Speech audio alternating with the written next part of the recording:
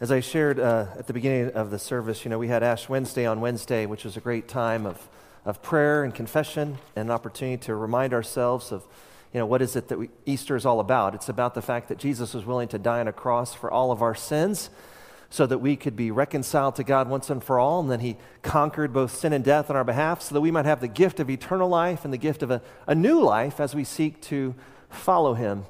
And during that Ash Wednesday service, you may recall, we had a time of confession where people could confess their sins privately to the Lord, and then we had a prayer of penitence where we corporately had a responsive prayer. And confession is so important for us to do, because as we confess our sins, we are able to experience God's grace afresh and anew as we realize that in Jesus Christ, we are forgiven. And so we don't have to live in condemnation, for there is no condemnation for those who are in Christ Jesus.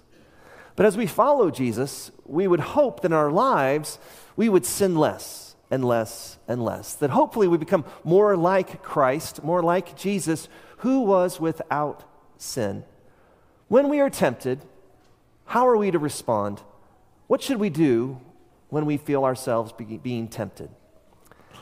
Ideally, we should avoid temptation, right? And that's what we pray in the Lord's Prayer. Lead us not into temptation. Ideally, that's what we should pray, and ideally we would avoid temptation. But when we feel ourselves becoming tempted, when we succumb to sin, what are we to do to help avoid temptation? Reminds me of the story of the sweet pastor's wife who, as the young pastor was trying to make ends meet on his new associate pastor's salary, he noticed that the credit card bill, there was a bill from Macy's for over $1,000. His wife had bought a dress, and he couldn't understand how she could spend so much money on one dress when they're trying to make ends meet. And so he asked her directly, he said, "Ashley, why did you spend so much money at Macy's? How much did that dress cost?" And she said, "Well, it was about $1,100. He goes, "$1,100? How could you spend $1,100 on one dress?" And she explained, "Well, initially I was not going to buy it, but then I saw it in the window and how nice it looked. So I thought it wouldn't hurt just to try it on. And so I tried it on. As I stood there in the mirror, it's as if Satan was right there in my ear saying, 'Ashley, you look amazing in that dress. You should buy it.'" Well, the pastor, wanting to offer some words of correction and direction to his wife, said, "Well, when I feel myself becoming tempted, I say, 'Satan, get behind me.'" And she said, "I actually said those words, but then he told me it looked great from back there as well."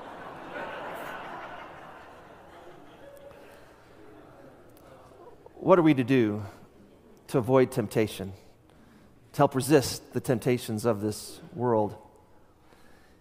I don't know if you know this, but in the United States today, even though the Bible says that the borrower is slave to the lender, the credit card debt in America is $1.13 trillion, and the average credit card is charging over 24% in its interest rate.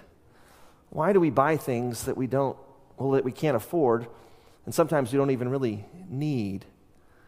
How can we resist temptation to make sure that we're good stewards of all of life, not only our finances, but our time and our talents as well? Reminds me of a conversation I had not long ago with a friend of mine who grew up Roman Catholic. He no longer goes to church, but he's been aware enough about all the debates that happened with the redefinition of marriage in parts of our country, and so he asked me what I thought about that, and I said, well, our church actually joined a Presbyterian church or denomination that upholds Jesus' biblical definition of marriage. And he said, it's interesting to me, the church makes a lot about sexual sin, but I don't hear it talk a lot about gluttony, greed, sloth, wrath, envy, or pride. Why doesn't the church talk more about those sins, Howard? I said, it's probably because as the church, we haven't done a great job differentiating ourselves from the rest of culture. As Christians, we can be just as guilty of pride, gluttony, greed, sloth, wrath, envy, and even lust. The fact is that we're all guilty of some sin, so how can we make sure that we become more like Jesus and resist the temptations of Satan and the temptations of this world? To see how Jesus resisted temptation, I would encourage you to turn in your red pew Bible to the Gospel of Matthew chapter 4, beginning with verse 1. But before I read God's word, let's call upon his Holy Spirit again to guide us in the reading and preaching of his holy word. Please join me as we pray.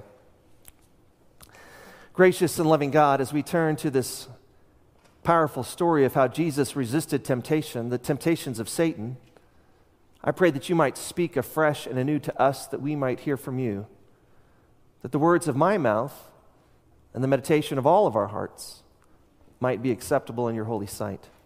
Through your Son's precious name we pray, and all God's people said, amen. Matthew chapter 4, beginning with verse 1. Listen to God's word. Then Jesus was led up by the Spirit into the wilderness to be tempted by the devil. And after fasting 40 days and 40 nights, he was hungry. And the tempter came and said to him, "If you are the Son of God, command these stones to become loaves of bread." But he answered, "It is written, man shall not live by bread alone, but by every word that comes from the mouth of God." Then the devil took him to the holy city and set him on the pinnacle of the temple and said to him, "If you are the Son of God, throw yourself down, for it is written, he will command his angels concerning you. And on their hands they will bear you up, lest you strike your foot against a stone." Jesus said to him, "Again it is written, you shall not put the Lord your God to the test." Again the devil took him to a very high mountain and showed him all the kingdoms of the world and their glory. And he said to him, "All these I will give you, if you will fall down and worship me." Then Jesus said to him, "Be gone, Satan, for it is written, you shall worship the Lord your God, and him only shall you serve." Then the devil left him, and behold, angels came and were ministering to him. Here ends the reading of God's word. As the prophet Isaiah tells us, the grass withers and the flower fades, but the word of our Lord stands forever. This is the word of the Lord. Thanks be to God. Let's look again at verse 1 of our text in Matthew 4. Then Jesus was led up by the Spirit into the wilderness to be tempted by the devil. Now, why did the Spirit, the Holy Spirit, lead Jesus into the wilderness to be tempted by the devil? I thought we were called to avoid temptation. Isn't that what we pray in the Lord's Prayer? Lead us not into temptation, because we don't want to be tempted. We're not sure we can handle it, right? Don't even lead us or draw us near to temptation. And yet, we read that the Spirit, the Holy Spirit, leads Jesus into the wilderness to be tempted. Why did the Holy Spirit lead Jesus into the wilderness to be tempted? Well, right before this scene in Matthew chapter 3, we read the powerful story of the baptism of Jesus. When Jesus is baptized by John the Baptist, we're going to have a baptism this morning. We're excited to do that. And we read these words in Matthew 3:16-17. "And when Jesus was baptized, immediately he went up from the water, and behold, the heavens were opened to him, and he saw the Spirit of God descending like a dove and coming to rest on him. And behold, a voice from heaven said, 'This is my beloved Son, with whom I am well pleased.'" At Jesus' baptism, our Heavenly Father declares that Jesus is his Son, with whom he is well pleased. Until the baptism of Jesus, Jesus had really lived as the son, or really the stepson, of a carpenter named Joseph.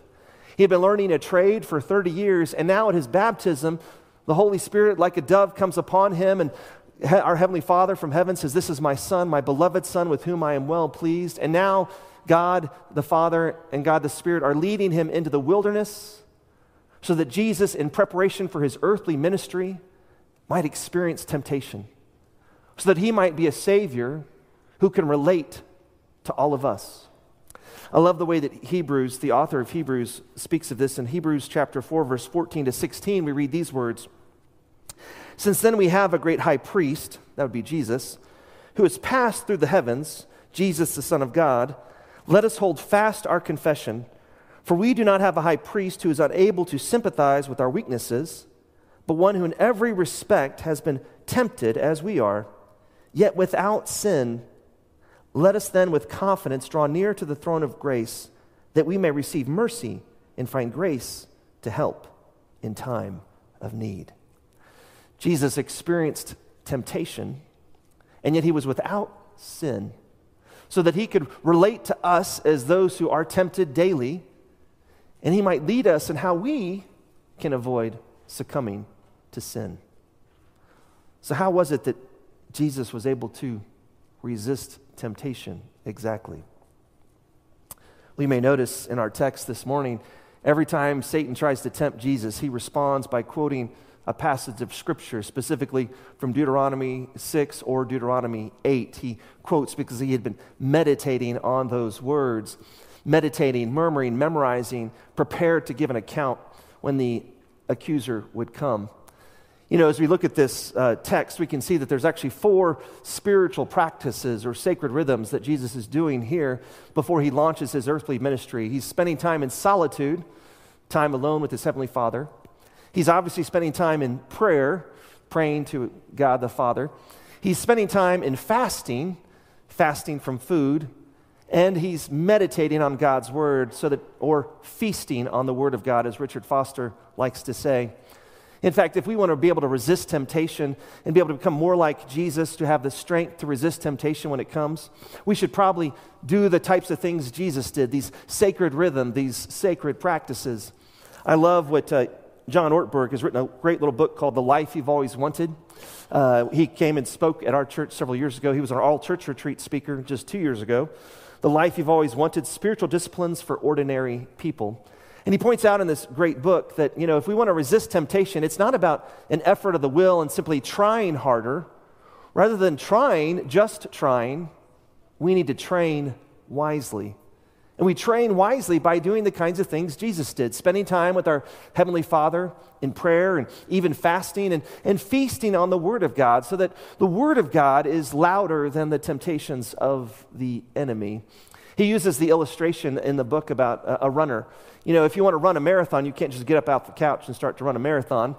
It actually reminds me of a race that my wife signed me up for not long ago. It was a little 5K, and I thought, well, what's 5K? It shouldn't be too long. It's about 3.1 miles. If I'd really thought about it, I had never run 3.1 miles in my life before. But I lift weights. I run a little bit, you know, on the treadmill to warm up. And so I thought, oh, this can't be too hard, you know. And it's not a competitive race. You know, I'm not trying to win the thing, just trying to raise money for charity. So I agreed to do it. But I asked at the race, as we started, I said, will there be a water station? Because I know I'm going to need a break, you know. And they said, oh, yeah, there's a water station. I said, great. So we left from Wolfland Village, and we began to run and run and run and run. And I couldn't see the water station, and I was getting a little nervous as we're going by Westminster Presbyterian Church. I'm like, where's that water? I need a break. I mean, I ran the 800s in middle school, and how long ago was that, right?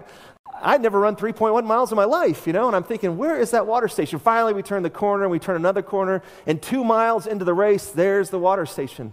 Now, every other runner just grabs that little cup of water, and they just keep on running. They splash their face, and they just keep on running. Not me. No, I sat down. I drank more water and more.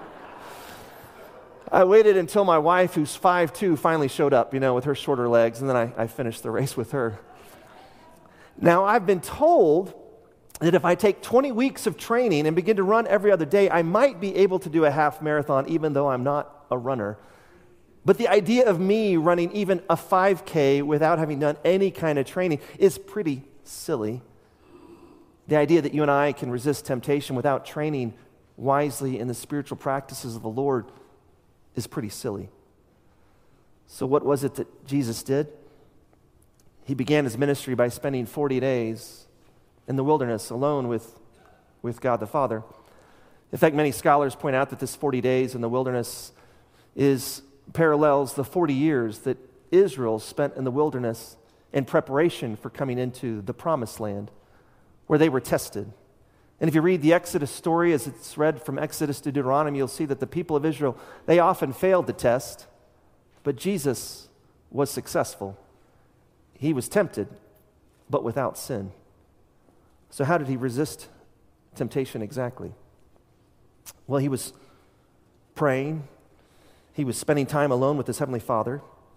He was fasting, and he was feasting on the Word of God. In fact, I like what Richard Foster says in his wonderful Christian classic, Celebration of Discipline, where he points out, he has a whole chapter on fasting, and he says, fasting is feasting. This is what he writes. Fasting reminds us that we are sustained by every word that proceeds from the mouth of God. Food does not sustain us. God sustains us. In Christ, all things hold together. Therefore, in experience of fasting, we are not so much abstaining from food as we are feasting on the Word of God. Fasting is feasting. Fasting is feasting. Can you say that with me? Fasting is feasting. During the time that we would normally eat, when we're fasting, we should feast on the Word of God and turn to God's Word and meditate on God's Word. As we talked about last Sunday, we should murmur that Word, meditate, memorize even the Word of God so that we might live out God's Word faithfully each and every day. Have you ever experienced a fast? I imagine if you've gone to the doctor to draw blood work, they always say, hey, skip breakfast, don't eat anything before the test so you can get the right measure on your blood. But, that's a short-term fast. Have you ever done like a 24-hour fast? In fact, if you've never fasted before, I would encourage you to start with the 24-hour fast. I found the best way to do this is to have a good lunch, a good healthy lunch, and then skip dinner and skip breakfast, and then you can resume with a lunch. And during that time that you would normally eat, when your body starts to talk to you and it grumbles and says, hey, I want food, you go, hey, I'm going to give you eternal food. I'm going to focus on the Word of God. I'm going to read and meditate on God's Word. And I have found that when I fast and read, meditate on God's Word and pray, I'm able to hear God just a little more clear. You see, what happens in fasting physically is that your metabolism begins to slow down. And as your body slows down, so does your mind. And I don't know about you, but my mind is often racing with different thoughts. But when I fast, I slow down. I'm a little more tired, and my mind isn't racing quite so fast. And in that stillness, in that slowness, I can hear God's Word as I meditate on His Word, as I chew on His Word, as I seek to memorize His Word. In Scripture, fasting is often a sign of repentance. King David, after committing the sin with Bathsheba, fasted and prayed. But fasting can also be a time of discernment. If you want to know what God's will is for you, you're facing some kind of big decision, perhaps you should not only read and pray, but fast. Because when we fast, we're feasting on the Word of God as we take the time that we would normally eat and we meditate on God's Word. We know that's what Jesus was doing because every time He's tempted, He responds with a quote from Scripture, from either Deuteronomy 6 or Deuteronomy 8. Look again at those words, picking up with verse 2. And after fasting 40 days and 40 nights, He was hungry. I want to point out here, it says He was hungry, not thirsty. If you're going to fast from food, I would first check with your doctor to make sure you're medically able to do that. But if you're going to fast from food, that's fine, but you should continue to drink water, continue to drink liquids. The human body can go days, even weeks without food, but it cannot go very long without water. We need water. And so Jesus was drinking, but it says He was hungry, which is kind of an understatement after not having eaten for 40 days. He was hungry. He was ravenously hungry, I would imagine. I know for me, even when I just do a 24-hour fast, and again, I would say start small with fasting, do a 24-hour fast, and then if you build momentum for that, you could eventually maybe do a 3-day fast. But again, always drinking either liquids or juices to stay hydrated, but going without food and taking that time when you would normally eat to feast on the Word of God. For man does not live on bread alone, but every word that comes from the mouth of God. Well, when I fast, I find that not only am I hungry, but I can become a little bit irritable too in my hunger, and I become what you call hangry. Ever been hangry before? You're kind of hungry and angry all at the same time. That's why it's good to be in solitude if you can during that fast. You don't want to be angry with your spouse or your children. Try to find some time and space to be alone in fasting and praying to God. But notice again what it says. And the tempter came and said to Jesus, "If you are the Son of God, command these stones to become loaves of bread." But Jesus answered, "It is written, man shall not live by bread alone, but by every word that comes from the mouth of God." Jesus was ready to give a response to these temptations with the Word of God because He had been meditating, memorizing, chewing on God's Word, allowing it to nourish Him. And of course, this first temptation that Satan brings to Jesus is to ask Jesus to use His divine powers for selfish purposes. But Jesus didn't come here to be selfish. Jesus came here to be selfless, and He's calling us to do the same. If you've been doing the reading plan that we have, the 5x5 reading plan, you know that we were in Matthew 19 recently, where James and John, the brothers, come to Jesus, or the mother does, and says, "Hey, could you make sure that my 2 sons can sit at your left, at your right, when you come into your kingdom?" And Jesus is like, "Oh, you don't get it. I didn't come," Jesus said, "I didn't come to this earth to be served, but to serve and give my life as a ransom for many. As followers of Jesus, we shouldn't do things for selfish purposes. We should seek to be servants, selfless servants as Jesus was. And we'll do that if we meditate on his word, reading his word, meditating on it, even memorizing it, so that when temptation comes, it's that word that speaks to us more loudly than the temptations of Satan. In the second temptation, we read, "Then the devil took him to the holy city and set him on the pinnacle of the temple and said to him, 'If you are the Son of God, throw yourself down, for it is written, he will command his angels concerning you.'" Notice that now Satan kind of sees how Jesus is going to respond to his temptations by quoting Scripture. So Satan tries to take Scripture and spin it for his own purposes by taking a Scripture, a verse, out of context and misusing it, misapplying it. You know, as Presbyterians, were born out of the Reformation, and in the 1600s, our Reformed fathers created what's called the Westminster Confession of Faith. In the Westminster Confession of Faith, it highlights that all Scripture is God-breathed. And the ultimate rule for interpreting Scripture is that Scripture interprets Scripture. For the same Holy Spirit who inspired Matthew to write his Gospels, the same Holy Spirit who inspired Paul to write his letters, it's the same Holy Spirit who inspired David to write his Psalms. That if we read a verse, we should read it within its greater scriptural context, because Scripture interprets Scripture. And clearly, Satan is misusing Scripture here, because he says, quoting Psalm 91, "If you are the Son of God, throw yourself down, for it is written, he will command his angels concerning you, and on their hands they will bear you up, lest you strike your foot against a stone." Well, Psalm 91 has nothing to say about jumping off a temple and testing God. It's actually about relying and trusting in God, and in that reliance, knowing that God will deliver us. Let's look at Psalm 91, verses 9 to 11. He only quotes verse 11, but let's look at verses 9 to 10, where we read these words. "Because you have made the Lord your dwelling place, the Most High, who is my refuge. Because you're trusting God, no evil shall be allowed to befall you, no plague come near your tent. For he will command his angels concerning you to guard you in all your ways." We are called to trust God, not to test God. Jumping off the temple would have been a way to test God's deliverance. Rather, we are called to trust and rely on God's deliverance, knowing that our God is faithful. Yes, Satan is misapplying Scripture here, and Jesus catches it right away because he knows the Word of God and responds, "Again it is written," and now he quotes Deuteronomy 6, verse 16, "You shall not put the Lord your God to the test." We shouldn't test God. We should trust God, knowing that our God is faithful to deliver us. Well, finally, Satan tries with one more temptation. We read about it in verse 8. It says, "Again, that the devil took him to a very high mountain and showed him all the kingdoms of the world and their glory. And he said to him, 'All these will I give you, if you will fall down and worship me.'" We know from the Ten Commandments that we are not to worship anyone other than the one true God. And so Jesus responds, this time by quoting Deuteronomy 6, verse 13. "Be gone, Satan." Those are Jesus' words. "For it is written, you shall worship the Lord your God, and him only shall you serve." You know, it's interesting to look at this temptation that Satan gives. He's like, if you worship me, Jesus, I'll give you all the temporal kingdoms of this world, which is kind of a cheap trade, right? I mean, the temporal kingdoms of this world, this is Jesus, this is the Son of God. He has all authority in heaven and earth, and we know that because the resurrected Jesus, after faithfully following our Heavenly Father, who called him to live a life of perfect obedience, and then he asked him to die on a cross as the perfect atoning sacrifice for all of our sins.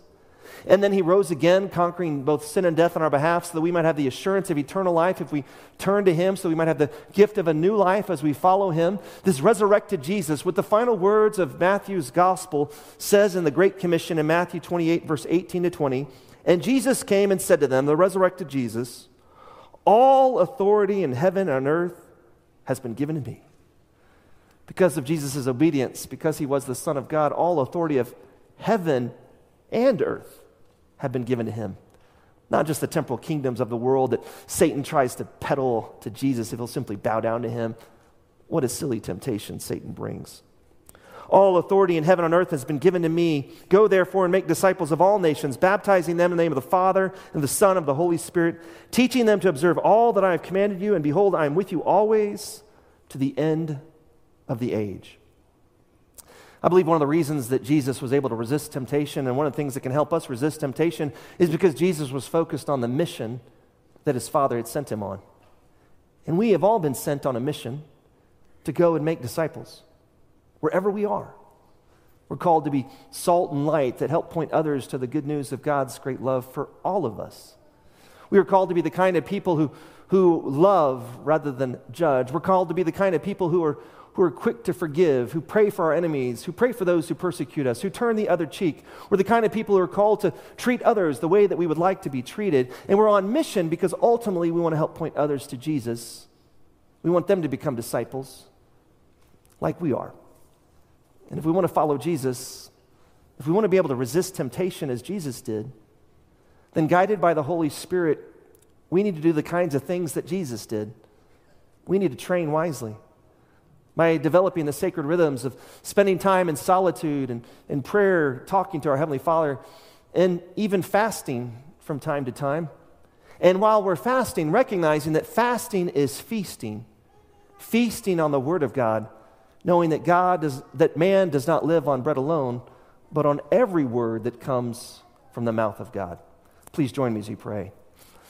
Gracious and loving God, we thank you that as we look at this familiar story of Jesus' temptation in the wilderness, we can see, first off, we have a Savior who can relate to us because he's been tempted in every way that we've been tempted.